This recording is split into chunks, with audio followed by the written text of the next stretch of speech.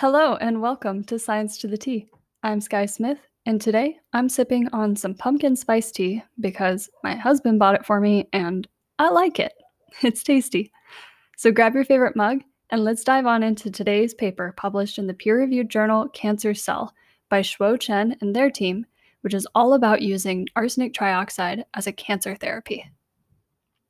According to the National Cancer Institute within the NIH, an estimated 1.8 million new cases of cancer will be diagnosed in the United States, and over 600,000 people will die from the disease this year.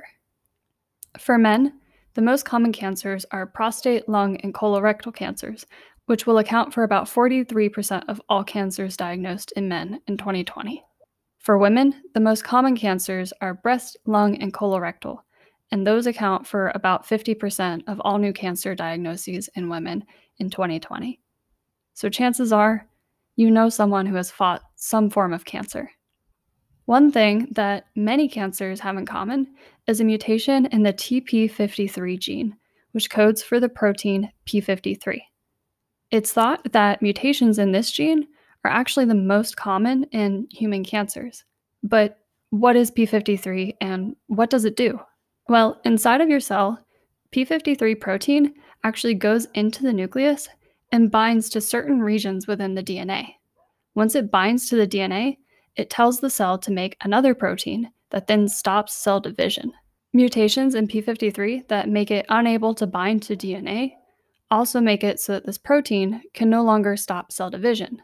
Thus, cells divide uncontrollably and form cancerous tumors. This is why the gene for p53 is also called a tumor suppressor gene. So it suppresses the tumor growth within the cell.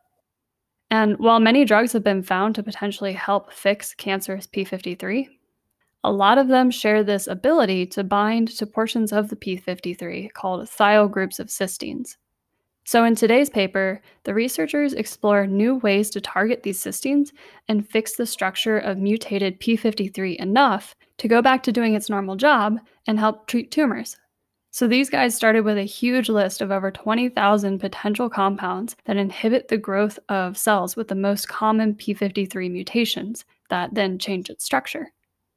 They then narrowed the list down by using a few different parameters, such as sensitivity of the cells to these compounds, their ability to bind cysteines, commercial availability, and the effectiveness of the compounds. This left them with 4 potential drugs that they could actually test out. They tested these 4 potential drugs on cells that had the most commonly mutated p53 by using an antibody that binds to a specific part of p53. So when p53 is mutated, the antibody doesn't bind. But when the structure is fixed, the antibody can bind again. And it turns out that arsenic trioxide was actually the most effective compared to the others. They also did this same experiment with a few other mutations of p53, and arsenic trioxide was effective with those too. Pretty awesome, right? Arsenic trioxide was binding to this mutated p53 and somehow fixing the way this protein is structured. Next, the researchers wanted to get a better understanding of just how this drug was working. They found that arsenic trioxide was binding to a very specific little pocket within p53 that would make its structure realign with normal p53 and theoretically allow it to bind to DNA again. When they got rid of the cysteines that the arsenic trioxide was interacting with, it couldn't bind anymore. So these guys were able to find the exact place that was important for this drug to fix p53. That's pretty wild. But all this being said, just because arsenic trioxide binds to p53 and seems to more or less fix its structure, that doesn't mean the function is also fixed. So they wanted to see if treating cells that have mutations in p53 with arsenic trioxide would make the p53 work the right way again. To do this, they looked at the amounts of specific proteins that are made when p53 is normal after they treated the cells with arsenic trioxide. They found that when they treated with arsenic trioxide, that all the p53 targets were activated when mutations were made to structural components within p53, but they were slightly less effective when the mutations were in places where p53 interacts with DNA. Which makes some sense. You can't really fix what you don't have. But once again, these are all just cells in a dish, so what about real tumors?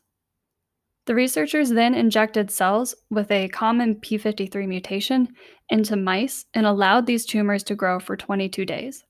They then treated the mice by injecting arsenic trioxide, and bam, these mice lived significantly longer than the ones that were not treated. But what about the tumors themselves? Were they getting smaller? Well, this group then used that same experiment, but then looked at the tumors after 48 days and found that the tumors in mice that were treated with arsenic trioxide were only 10 to 20% of the size of tumors in mice that weren't. They were so much smaller. They even took this a step further and looked at a type of cancer called non-small cell lung carcinoma, which has a different type of p53 mutation. Treating with arsenic trioxide reduced tumor size by about 40% and weight by about 25%, with very minimal effects on the mouse body weight.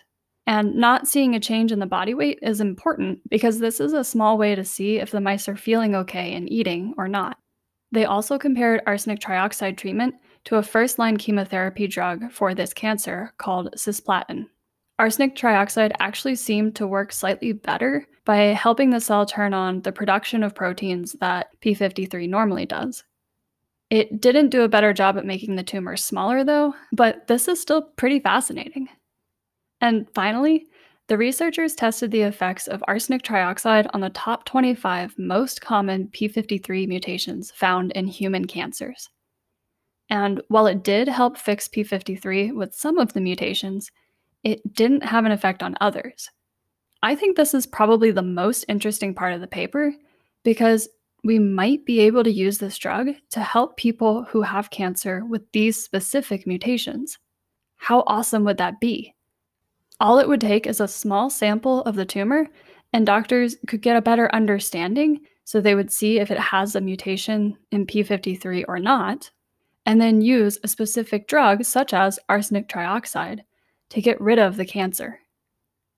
And while personalized therapy might still be an off-in-the-distance idea, I think that this paper is really cool, and I hope that you enjoyed this episode as much as I enjoyed making it. Stay tuned for a sneak peek of next week. Yay!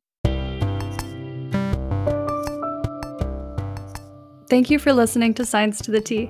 Please rate or comment to help me make the best learning experience possible. Tune in next week as we have our first guest, soon to be Dr. Odell, who will share with us her research in the field of neuroscience. This is going to be a really fun episode. See you next week.